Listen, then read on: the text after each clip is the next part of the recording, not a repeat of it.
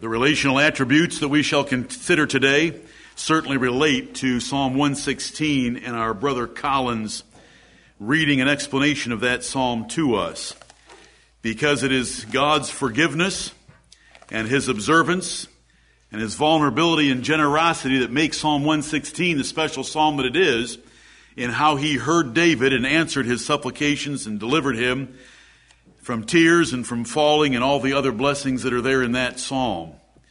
Let's open our Bibles to Exodus chapter 34, where we shall take up the relational attribute of forgiving. Our God is forgiving. We're not dealing with the doctrine of salvation at this time. We're dealing with His attributes. We're not dealing with His mercy, which is one of His participatory or communicable attributes. We're dealing with the practical forgiveness that He shows us on a daily basis, so that practically we can continue to walk with Him, we can continue to have fellowship with Him, and have peace and affection between Him and us. We are not dealing with our positional standing before God or our legal standing in heaven because of Jesus shedding His blood for us, but a residual effect of that sacrifice for us of the practical cleansing from sin that we have on a daily basis. He is forgiving. Those of you that have known people that don't forgive easily understand that when you offend them, then it breaks the relationship, and though you may confess your error in doing something to hurt them, there's at least a cold war that continues on while they struggle with their inability to forgive, and while they exact their hatred from you by not forgiving, and so it is interrupted. And even in its best state, it leaves a cold war which doesn't occur with the Lord. You know, when there's a cold war with the Lord and He's withdrawn, it's because He hasn't forgiven yet. It's because He's waiting on us to confess our sins, and then He will draw nigh to us again. But that interruption and its resolution is very difficult with men, and it's very difficult with some men more than others. But with God, it's easy, and it's thorough, and it's complete, and it's wonderful, and it's glorious. And when we speak of prayer, when we speak of confessing our sins, we want to have such a knowledge of God that we know He forgives us immediately and instantly and fully and completely, so that we have confidence in coming to Him for forgiveness, and we have confidence when we have finished our confession that we can press forward in our relationship with Him. We can remain delighting in Him. We can know that He is with us and has not forsaken us, and that He's not going to punish us for a day, a week, a month, because of those offenses by leaving us. In Exodus chapter 34, the Lord Jehovah is revealing His glory to Moses. We've been here before in our study of God's attributes, but I want you to notice again verses 6 and 7. And the Lord passed by before him and proclaimed, the Lord God, merciful and gracious, long-suffering and abundant in goodness and truth, keeping mercy for thousands, forgiving iniquity and transgression and sin. And that's what we want to see about God. He forgives iniquity and transgression and sin. And the Bible's filled with examples of great sinners receiving great forgiveness, and great sinners receiving quick forgiveness. And we want to delight ourselves in those and realize this is the God that we worship. When we sin, and you will, and you have, and you will yet, He easily and quickly forgives us, and we should take advantage of that so we can continue to walk with Him and delight in Him. If you come over to Numbers chapter 14, Moses is going to remind the Lord of this very sentence and clause that I just read to you when he is appealing to the Lord to forgive Israel. Numbers chapter 14, beginning at verse 17. And now I beseech thee, let the power of my Lord be great, according as thou hast spoken. And now he's going to quote from Exodus 33, saying, "The Lord is long-suffering and of great mercy, forgiving iniquity and transgression." Notice Moses, years later, quotes the Lord himself from Exodus 33 to appeal to him to forgive Israel for their wickedness in not taking the land of Canaan. And that's why we're studying the attributes of God, so that you will remember how forgiving he is. And when you're guilty of sin, you'll go to him, believing confidently that he'll quickly and easily and fully forgive you, not on any merit of yours, but on the merits of the Lord Jesus Christ and his faithfulness and justice in applying Christ's merits to us. A lot could be said about our legal forgiveness, but we want to talk about that practical forgiveness that we have. We're not looking directly at the cross, where our standing in heaven was settled forever, when our names were washed in the blood of the Lamb, and we were forever freed from sin from a legal standpoint. We are talking about that daily walk that we have, where the blood of Jesus Christ, his Son, cleanseth us from all sin, and we have daily fellowship with God. Right. We want to look at that particular aspect of it. There's more than one phase to God's forgiveness of sin.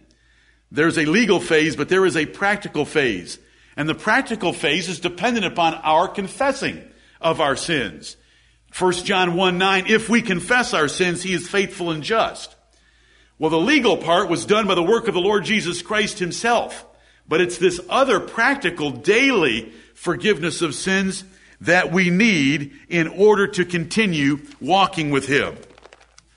Now, if I was to say to you, what is the best passage in the Bible that tells us that God's attribute of forgiving is far better than any one you've ever met, do you know where you'd go?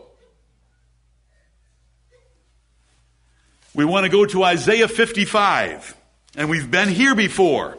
But I want you to slow down as we look at these passages and apply them to the attributes of God and realize the confidence that we ought to have in walking with and delighting in this infinite being who has such great forgiveness. Right. There isn't a reason to fear except your stubbornness and not confessing your sins. That's what you ought to fear. But there should be no fear of God not forgiving you. There should be no fear of God making it hard on you before he forgives you. That's what it's like with other men and women, but not with God. Isaiah 55, verse 6. Seek ye the Lord. And that is what we're preaching this for. That we would seek the Lord and walk with him more closely. Seek ye the Lord while he may be found. Call ye upon him while he is near. Let the wicked forsake his way, and the unrighteous man his thoughts, and let him return unto the Lord, and he will have mercy upon him, and to our God, for he will abundantly pardon. Right. What a wonderful statement. Yes. You are wicked. You have been wicked. You will be wicked. You will sin. You will turn away from God, but he calls on you to return. He calls on you to seek him while he can be found. Right. He calls on you to call on him while he is near, because he will abundantly pardon you and he will have mercy. This is what we want to know about our God. So that when we sin, and it's not a matter of if we sin, it's a matter of when we sin, we know that we can just go to him and he will forgive us. Now in verse 8 we have 4, and here is an explanation for God's abundant pardon toward the wicked and unrighteous men. For my thoughts are not your thoughts, neither are your ways my ways, saith the Lord. For as the heavens are higher than the earth, so are my ways higher than your ways, and my thoughts than your thoughts. And by its proximity here, we understand what this difference between God's ways and thoughts and our ways and thoughts is. It's his mercy and his ability and desire to abundantly pardon. And I have preached this before. We want to understand that this is not God's omniscience. This is not God's intelligence. This is not God's wisdom described in verses 8 and 9. It is his forgiveness. Right. Everyone else you deal with, if you continually offended them and sinned against them the same way, each time you do it, they're going to show you less mercy. And it's going to be harder and harder for them to pardon you at all. They're going to say if you were sincere, you wouldn't do it again. But not with the Lord. And not is His forgiveness just a little bit better than ours. His forgiveness is infinitely better than ours. As high as the heaven is above the earth. What is that distance?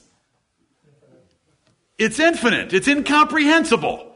It's trying to make a point to you and to me that if we want to know this God and delight in Him, we are not going to let our sins separate us from Him. Because once we've confessed them, they're no longer separating Him from us. And so we shouldn't let them bother us because they're no longer bothering Him. Once we've confessed our sins and admitted that we have perverted that which was right and it profited us not, and we've identified our sins and come clean before Him, we've done all He asks of us. If included in that was our reformation of life and that we've turned away from that activity. Right. He forgives. He is forgiving. And He's forgiving in a great degree. And we want to delight in that. This is one of the most fabulous passages in the Bible about God being different from you and me. Right. You know, we quickly learn which people, if we offend, are going to take the longest to get over it. They are the most wicked.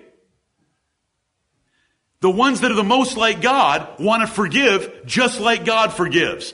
And so they become very forgiving. And they get excited when they have an opportunity just to blow an offense off. Because it's the glory of a man to pass over a transgression. And it's God's glory to pass over our transgressions and to abundantly pardon us. The context which I read to you, which you can see clearly, is returning to the Lord after you've sinned. You know, when you leave another person, they're going to punish you possibly when you try to return, but not the Lord. But doesn't the Lord chasten us? Yes, that is in a different category of chastening you for your profit so you will not continue in that course of action. But as far as that sin, He forgives you right then. Did God forgive David his heinous sins right then or not? Yes. He forgave him right then. Did David still have some chastening in his life? Yes. But during that chastening in his life, did David have one of the closest relationships with God that's ever been had by a man? Amen. Yes. Can God accomplish both at the same time? Yes. David led the worship and praise of God in Israel, and yet he had trouble from his sons, which was exactly what God had promised would be part of his chastening. But he was forgiven immediately, and it's one of the sugar texts of the Bible for those that sin and want to find comfort in God's forgiveness. Look at Micah chapter 7, and we've been here before as well, but we are looking at these verses because I want them embedded in your minds to always trust the Lord. Micah chapter 7 about our God and His forgiveness. Micah chapter 7 and verse 18. The last couple verses of the book of Micah. Micah 7:18. Who is a God like unto thee? And that's what we're studying. The attributes of God. There is no God like Jehovah. And so when it asks the question, who is a God like unto thee? What subject is under consideration immediately? That pardoneth iniquity. It's His forgiveness that makes Him unbelievably different from other God, the imagined gods of men and from men themselves. Who is a God like unto thee that pardoneth iniquity and passeth by the transgression of the remnant of his heritage? He retaineth not His anger forever because He delighteth in mercy. We will preach the whole counsel of God that He is the great and dreadful God of the Bible, but I want you to know He delights in mercy. And I'm going to be sharing some verses with you today that He has consternation in His soul when He has to chasten and punish His own people. There's no confusion there. It's terminology for us to understand the yearning of His bowels for us, even while He has to chasten us, because He delights in mercy. As this text describes. He will turn again. He will have compassion upon us. Do you know what is being said? They are presently under the chastening judgment of God, and yet he's being described as one that pardons iniquity because he doesn't retain his anger forever. You say, well, 70 years is a long time. 70 years is not very long for 700 years of willful rebellion. Right. Do you understand that right here in these two verses we have God chastening in judgment and yet loving pardon and delighting in mercy, which means he can only do it for a period of time. And then he pulls back. And he turns again. He'll have compassion upon us. He will subdue our iniquities, and thou wilt cast all their sins into the depths of the sea. Thou wilt perform the truth to Jacob and the mercy to Abraham, which thou hast sworn unto our fathers from the days of old.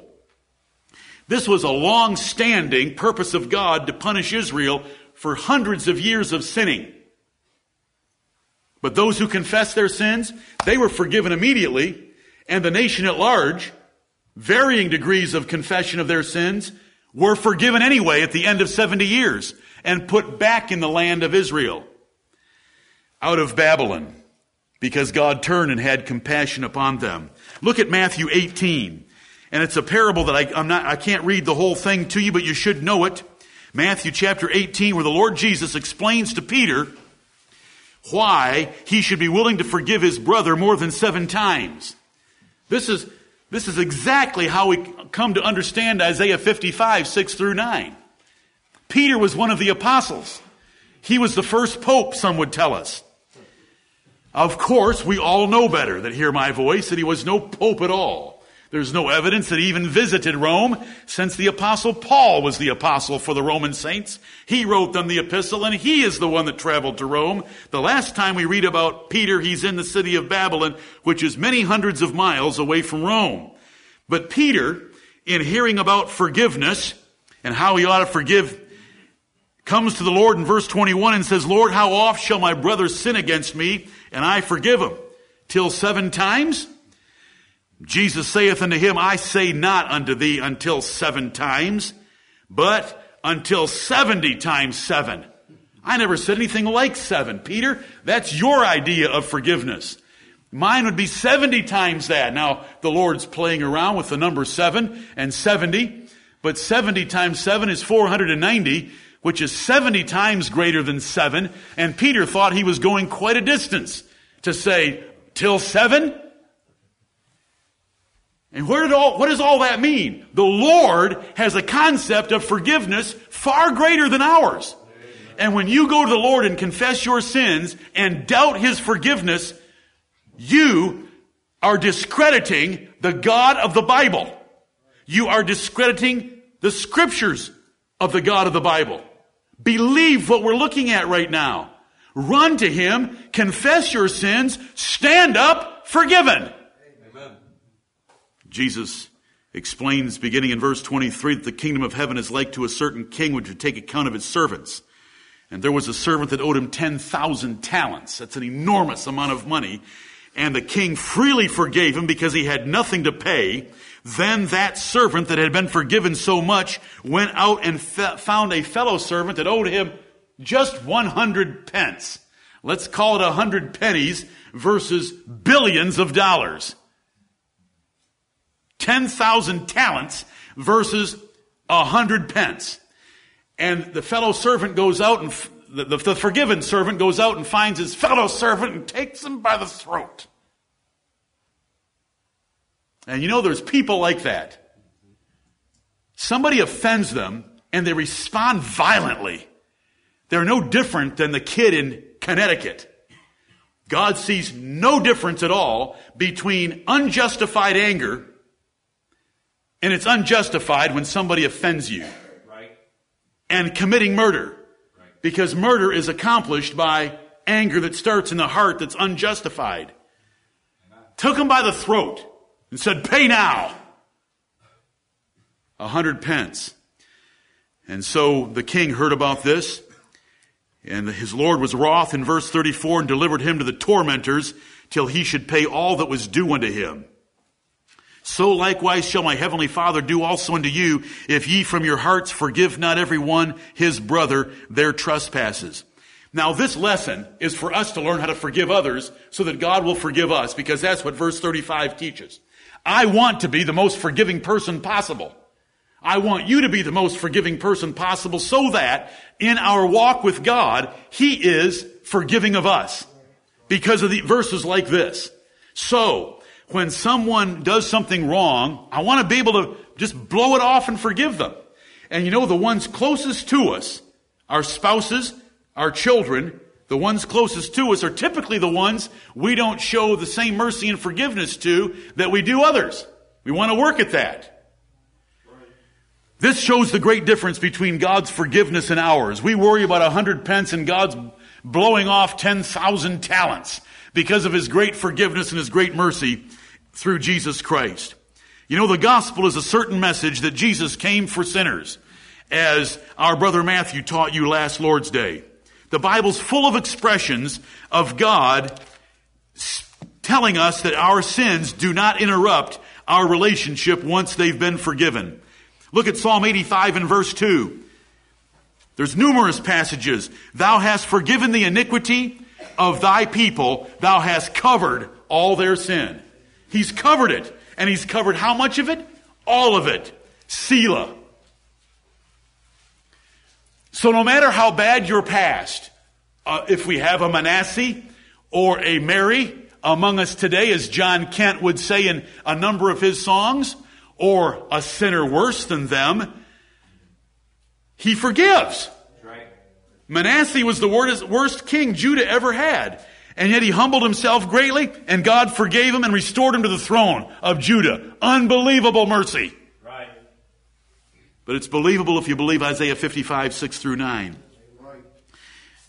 Look at Psalm 103, and you know these words well. They've been expressed to you a couple of different times over the last few months by our young men bringing us psalms. Verse 8 in Psalm 103, the Lord is merciful and gracious, slow to anger, and plenteous in mercy.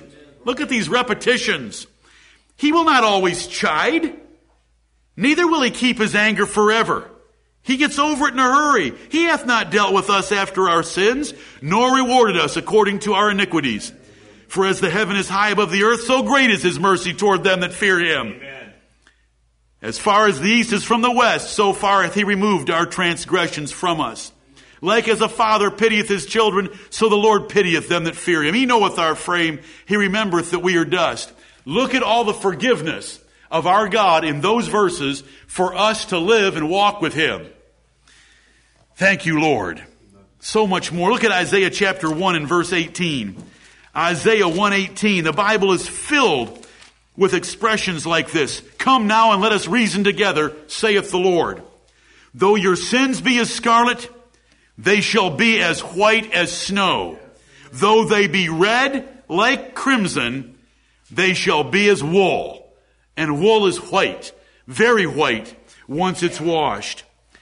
And there are so many more. Forgiveness allows us unholy sinners to come into the presence of a holy God and be accepted there. You know, we know that relationships can be dulled, can be interrupted, or ruined by offenses.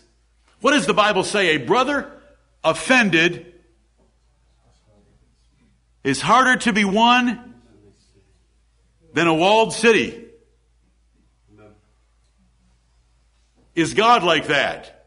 No. No, no. And that's a brother.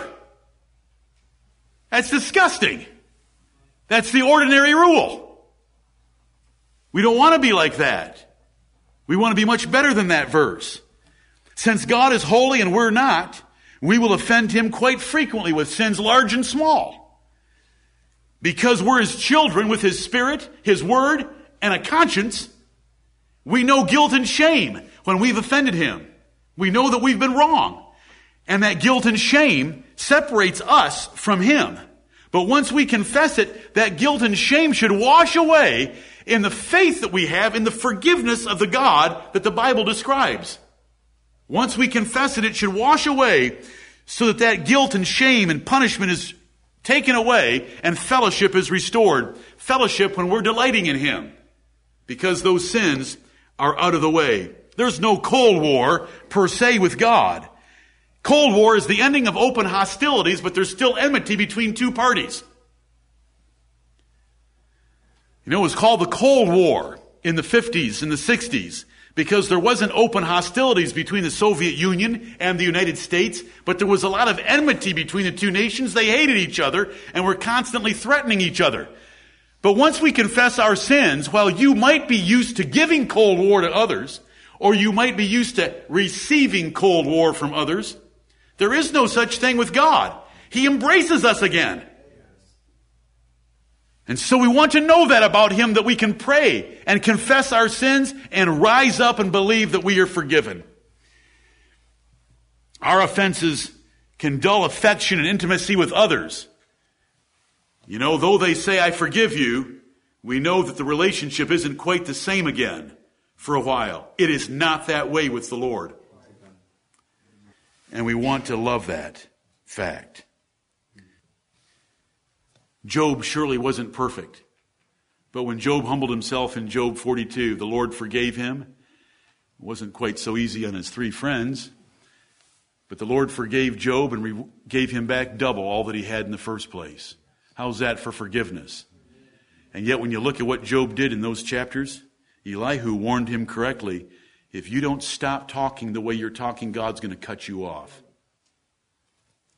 Because he was getting very self-righteous, but God knew what strain he had also put Job under, that it was exceptional. There's a merciful God that is plenteous in mercy, and when he puts you under a larger than normal burden, he'll also show you a larger than normal amount of grace and mercy. David had 70,000 men were killed because David numbered Israel, but God knew that he had turned David over to Satan for the numbering of Israel because he had a problem with Israel. He didn't have a problem with David. He just used it as an event in David's life. And he was merciful. You'll never find that one brought up again about David. You'll find Bathsheba and Uriah the Hittite brought up again about David because he was under no duress for those sins. Look at Psalm 130. Psalm 130. Oh, there's no eggshells with the God of heaven. Once you've confessed your sins, you do not have to walk on eggshells. You know, there are people that when you offend them, you might have to walk on eggshells for a while. They may not have forgiven you yet. If you've confessed your sins to them, they may not have forgiven you yet. Or they may say that they've forgiven you, and you're still needing to walk on eggshells because you can tell it's just not the same. Not with the Lord. Not with the Lord. Psalm 130, verse 3, If thou, Lord, shouldest mark iniquities, O Lord, who shall stand? Amen. If you think, once you get up from confessing your sins, that God is still marking iniquities against you, it's curtains for you anyway, so why even go through the thought process? But that isn't the case. Verse 4, There is forgiveness with thee, that thou mayest be feared. Most people cannot understand that fourth verse because they think that forgiveness and fear are opposites. But the fear that is described here is the reverent worship of God, the loving service to God. It's not terror. It's not running and hiding from God. It's knowing that you're fully accepted to go and worship Him again. There is forgiveness with thee that thou mayest be feared. This is a fear that flows from forgiveness. It's not the opposite of forgiveness. It's the consequence of forgiveness. It is the consolation and encouragement that God is at peace with you so you can restore your fellowship and relationship and worship and praise and thanksgiving to Him, knowing that they are all accepted in His sight. What a wonderful text, and it's written in such a way to cause most people to miss it. And I love the God of heaven who writes the Bible in such a way. Amen. If God were to mark iniquities, who of us could stand? It's over for us. But He doesn't mark iniquities against His children and hold them there. He forgives. But there is forgiveness with thee in contradistinction to what was said in verse 3, that thou mayest be feared. And that is my purpose for preaching this attribute, that God may be feared in your life. Because being of quick understanding in the fear of the Lord means that you know it is not terror. Right. It is not paranoia of the Lord The fear of the Lord is the reverent worship and delight and love of Him. And that is restored when we confess our sins because He forgives us. And because of that forgiveness, we have that relationship restored of a positive nature. Not the terror that caused Adam and Eve to hide in the trees of the garden because of the guilt and shame of their rebellion. But the warmth that would cause David to rise up after the death of his little baby by Bathsheba and go into the temple and worship. And so let us have that by understanding the Lord. Look at 2 Samuel chapter 12, since I've mentioned David twice, at least.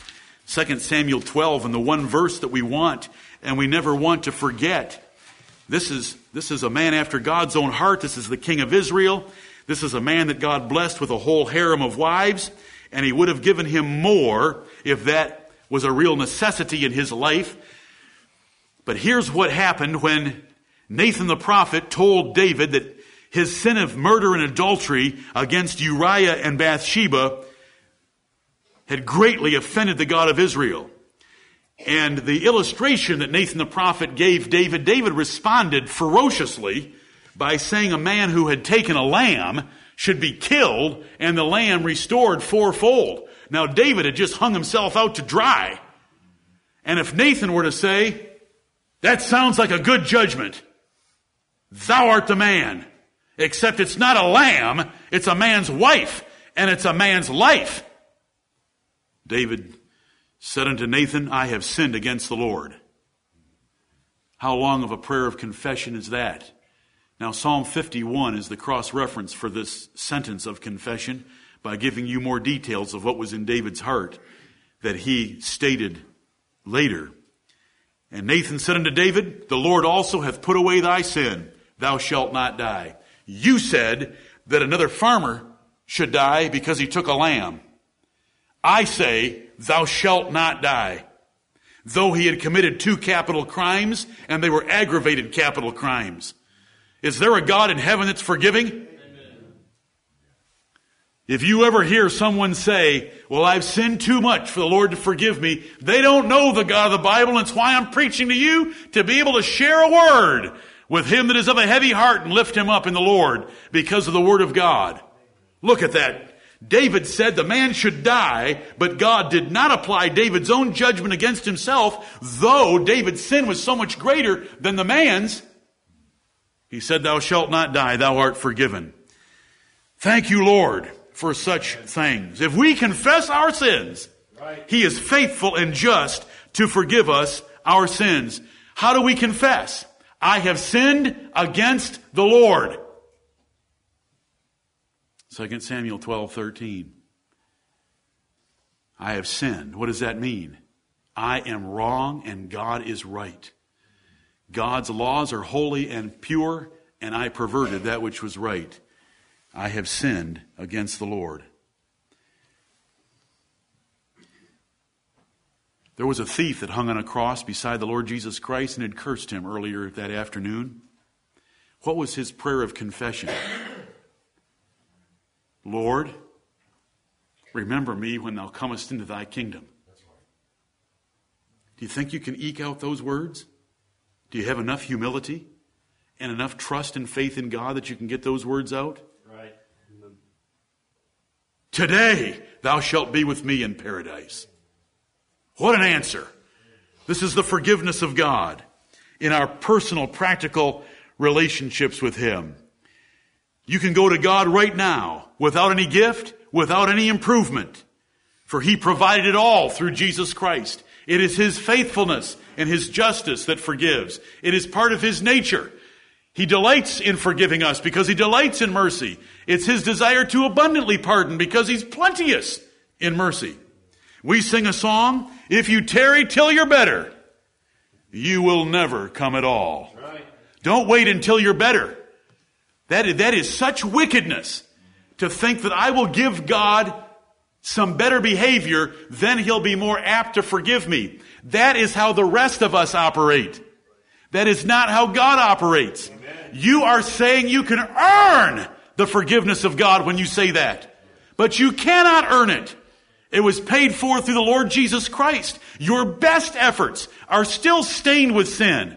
Just go to Him as you are. Your hesitation implies two errors. You either misunderstand God, and you can't make that claim after today, or you like being His enemy because you're a rebel. If you wait until you're better, just go to Him and confess it. Right. He wants you coming naked and helpless, totally cast upon His mercy. And He'll lift you up and say, fear not. Thy faith hath saved thee. Thy sins are forgiven. Go in peace. That's our Lord. That's our God. I hope that you know His forgiveness so that you can show it to others. Because it's by showing it to others that you show that you understand you've been forgiven. Jesus would teach in Luke chapter 7 about that great sinner that came in and bathed His feet with her tears and kisses and ointment and wiped them with the hairs of her head. He made a lesson right there that Simon the Pharisee did not love Him as much as that woman because that woman had been forgiven so much. Simon didn't think he needed to be forgiven. Simon thought he was much better than that woman. But that was not the case. And so our forgiveness of others should reflect our knowledge of how we've been forgiven, and our forgiveness of others is the measure by which God will use in forgiving us. And so we ought to look for opportunities to forgive others. Look at 2 Chronicles chapter 16, and let's move to another attribute. 2 Chronicles chapter 16, and this is that God is observant. The Lord Jehovah sees, and He hears, and He knows, and He's sensitive to His children and their individual needs. I want you to know that about our God. I am not speaking of His omniscience in the sense that He knows everything. I am speaking of His tender mercies of noticing the situations that we are in and being moved by them. And we're going to speak more about the being moved by them under vulnerability in the second assembly. In 2 Chronicles 16 and verse 9, the eyes of the Lord run to and fro throughout the whole earth to make sure that He is omniscient of all things. No, I am not dealing with His omniscience. I am dealing with something better than omniscience. I'm dealing with Him observing what's going on in your life and wanting to extend Himself to help you. For the eyes of the Lord run to and fro throughout the whole earth to show Himself strong in the behalf of them whose heart is perfect toward Him. What a wonderful promise. I know that some of you love this promise very much, and I'm glad that you do, and I love it with you. But the eyes of the Lord are running to and fro, and they can run fast, and they can see everything. But they are sent out there, not for everyone, not for puppies and ponies, so that He can be omniscient, for those that fear Him and whose hearts are perfect toward Him, because He is going to exercise Himself on their behalf. He's going to reach out His right hand for them, because those eyes are observant of all that we do. This is not related to prayer. This comes before prayer. This comes without prayer. In a particular circumstance. Now, without prayer for long, you're at a fault before God for ceasing in your praying. And that isn't my point right now. My point is that God is always observant of His children, and if we're going to relate to Him, we ought to always remember that. Right. You should never feel forsaken. He still observes your life. He still observes your difficulties. He knows them better than you know them. He knows your circumstances in detail you can't even comprehend. Right. You know, the eyes of the Lord are in every place. Proverbs 15:3 tells us, beholding the evil and the good. Right. You know, there's a ditch that we fall into that when we read a verse like that, which is Proverbs 15:3, we automatically stop with the words, the evil. The eyes of the Lord are in every place, beholding the evil. And so we get terror out of a verse like that when we ought to get comfort and encouragement out of a verse like that, because He beholds the good as well. Amen. And those whose hearts are perfect toward Him, He's there on their behalf with great strength and blessing. Look at Acts chapter 7 and the 34th verse. Acts chapter 7. There was a nation, the nation of Israel, that had gone down into Egypt, 75 souls. There was a total of 75 souls, including Joseph and his sons, that went down into Egypt. And then that Pharaoh died that had befriended them, and things got terrible. But I want you to notice, this is God speaking to Moses at the burning bush. You can tell in verse 33 that he's at the burning bush, for God has told him to put his shoes off his feet, for where he was standing was holy ground. Right. Verse 34, I have seen. There should be so much comfort in those words. I have seen. I've made this point before. You know, if you're a wife at home and you're doing one of those thankless tasks, and I hope that with the men of this church, no task is thankless. Right. But let's go ahead with that thankless task, whether it be laundry or dishes or anything like that you're doing and you think no one sees. I'll tell you someone who sees. I have seen. And if anyone ever hurts you, I have seen. Does God see the tears of women when they pray that don't come out their eyes? He sees them all. He has all their tears in a bottle. He is incredibly observant. I have seen. And when God sees, he is going to do something about it. Right. Because he cares for his people. I have seen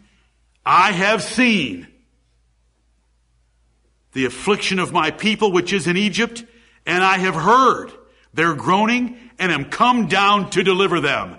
This is God being observant. And now come, I will send thee into Egypt. This is so comforting. You will have times in your life where you think no one knows the pain of my soul. No one knows my discouragement. And do you know what? You are right. No one else like you knows. I wrote you that on Friday from Proverbs 14 and verse 10. No one else can know the bitterness of your soul, and no one else can intermeddle with your joy. Okay, you're unique. You just have bitterness at depths we cannot figure out because we're just so cold and insensitive towards you. We just can't relate to you, but I'm telling you about someone that does. So in contrast to Proverbs 14:10, delight in Acts 7:34, 2 Corinthians 16:9, Proverbs 15:3, and just about any other place you want to turn to in the Bible. He sees, he hears, he knows. He's observant. Thank you, Lord.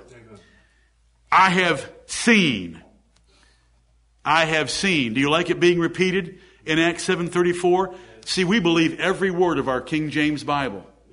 That wasn't a copyist who forgot that he had just written the words, I have seen, and therefore wrote them again. This is the Holy Spirit wanting you to get the message. Right. Look at Genesis 16. Genesis 16. I wonder how many in this assembly know what event and what person I'm going after in Genesis 16. Was it a he or a she? Was she an Israelite or an Egyptian? Was she a free woman or a bondwoman? Was she employed or unemployed? Did she have a house or was she homeless? Was she in good health or pregnant? You say they can be both. Well, forgive my comparison. Was she pregnant? Yes. She'd been fired. She's out in the wilderness. This is our God. And she got to meet him up close and personal. Just like any of you, if you will have faith and believe and cry out to him. He sees and he hears. And even when you don't cry out, he's right there. Am I a God afar off? He asked that question. I need the answer. Am I a God afar off? No. He is a very present help in time of trouble. Amen. Very present. Genesis 16. Poor Hagar. She's been fired by her mistress Sarah, thrown out of Abraham's house. And the angel of the Lord, in verse 7, finds her by a fountain of water in the wilderness. And he begins a conversation with her and asks, what's wrong? What are you doing out here? Tells her to go back. Tells her that God's going to multiply that boy that's inside her exceedingly. He'll not be able to be numbered for multitude. Explains more about him. Tells what name he's going to be called in verse 11. Because the Lord hath heard thy affliction. She was afflicted. The Lord heard what Sarah said to her. The Lord heard her cries of grief. The Lord heard her moanings. Whether they were audible or not, the Lord heard. Right. This is the God that we relate to. This is the God we walk with. This is the God when you're driving your car, when you're lying in your bed. He sees, He hears. He hears the groanings of your heart. And when the groanings are not sufficiently eloquent for Him, the Holy Spirit assists them right into the presence of God. Yeah. Just keep groaning. Don't give up your groaning. Thank you, Lord. Verse 13, and she called the name of the Lord that spake unto her, Thou, God, seest me. Amen. For she said, Have I also here looked after him that seeth me? What have I done out here in the middle of the wilderness to have Abraham's God come and see me? Wherefore the well was called Beer Lahai Roi. Behold, it is between Kadesh and Bered. Thou, God, seest me, is Hagar's name for God. She had every disadvantage, but God was there. God was observant. There is no disadvantage in your life like hers. That woman was in trouble. And yet the Lord was there with her and gave her great and precious promises about her son. Laban tried to take advantage of Jacob, but the Lord said, I have seen what your father-in-law has done to you. Now look at the cattle and see that it's the ring-straked doing all the mating. I will bless you because I've seen. That's Genesis 31 and verse 12. I've already mentioned the tears in a bottle. Do you know when you wander through life and you're not sure where you're going and you're kind of lost and you're confused and you don't know what the next step is? Those are your wanderings. Do you know that they're all written in God's book? Same verse. Psalm 56 and verse 8. Your tears are in His bottle. Your wanderings are written in His book.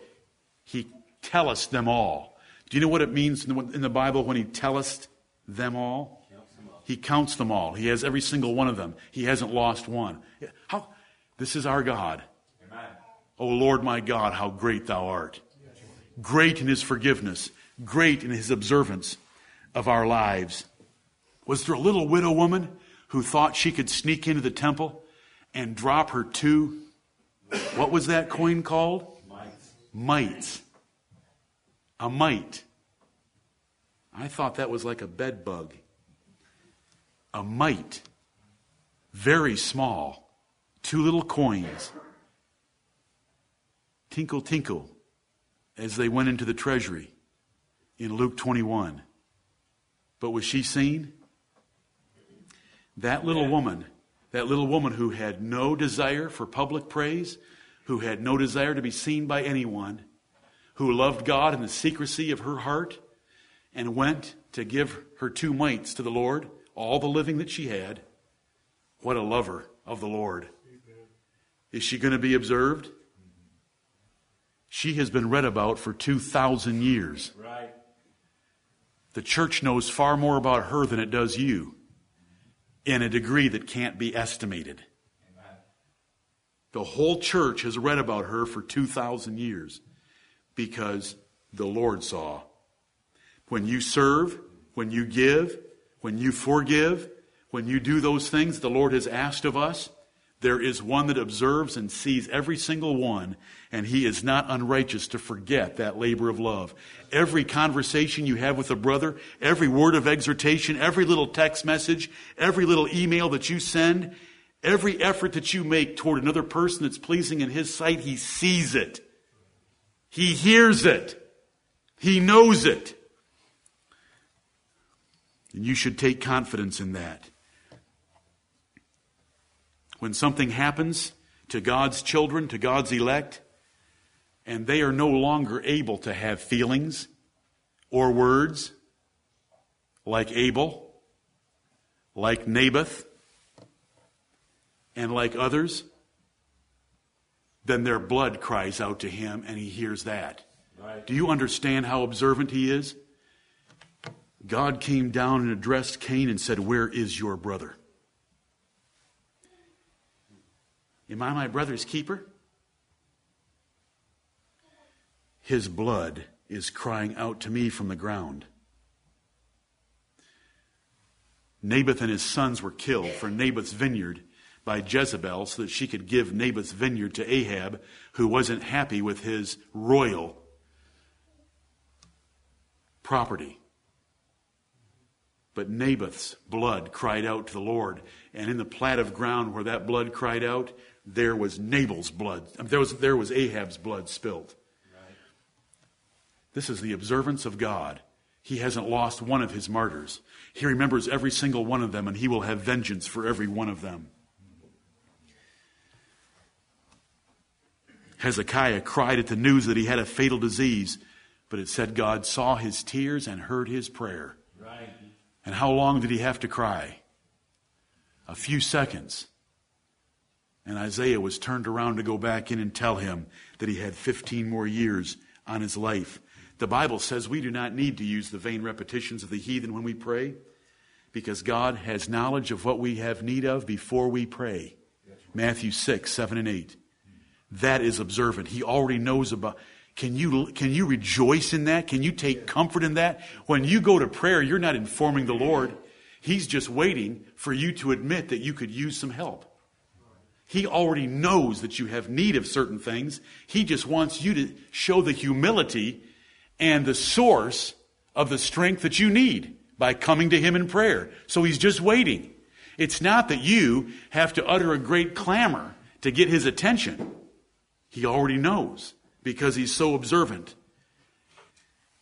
He considers you the apple of his eye, and he's not going to lose you. He's going to observe everything about you. Do you know how careful we are with the pupils of our eyes? The apple of your eye is not an apple.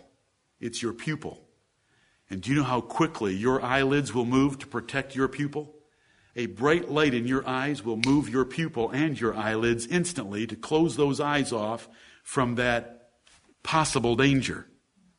And there's the Lord protecting us the same way, and that's an expression he uses in the Word of God. He is forgiving and he is observant. Right. How much confidence do you have in your praying? Now we heard this morning from Psalm 116 and verse 1, I love the Lord because he hath heard. Why does he hear? How does he hear me, a sinner? Because he's forgiving. What about when I don't know how to put it into words? What about when I feel totally forsaken and I can't even lift my voice to pray? He sees everything going on in your life. This is the God that the Bible describes. This is our God. This is our Father. When we come back after our break, we'll look at the fact that not only does he see and hear and know, he is vulnerable to us. And then when he responds, he is generous. He is extravagant. He is liberal in what he pours out on us. Right. And let us rejoice today in the God that we serve, our Father in heaven, who has adopted us through Jesus Christ our Lord. Amen.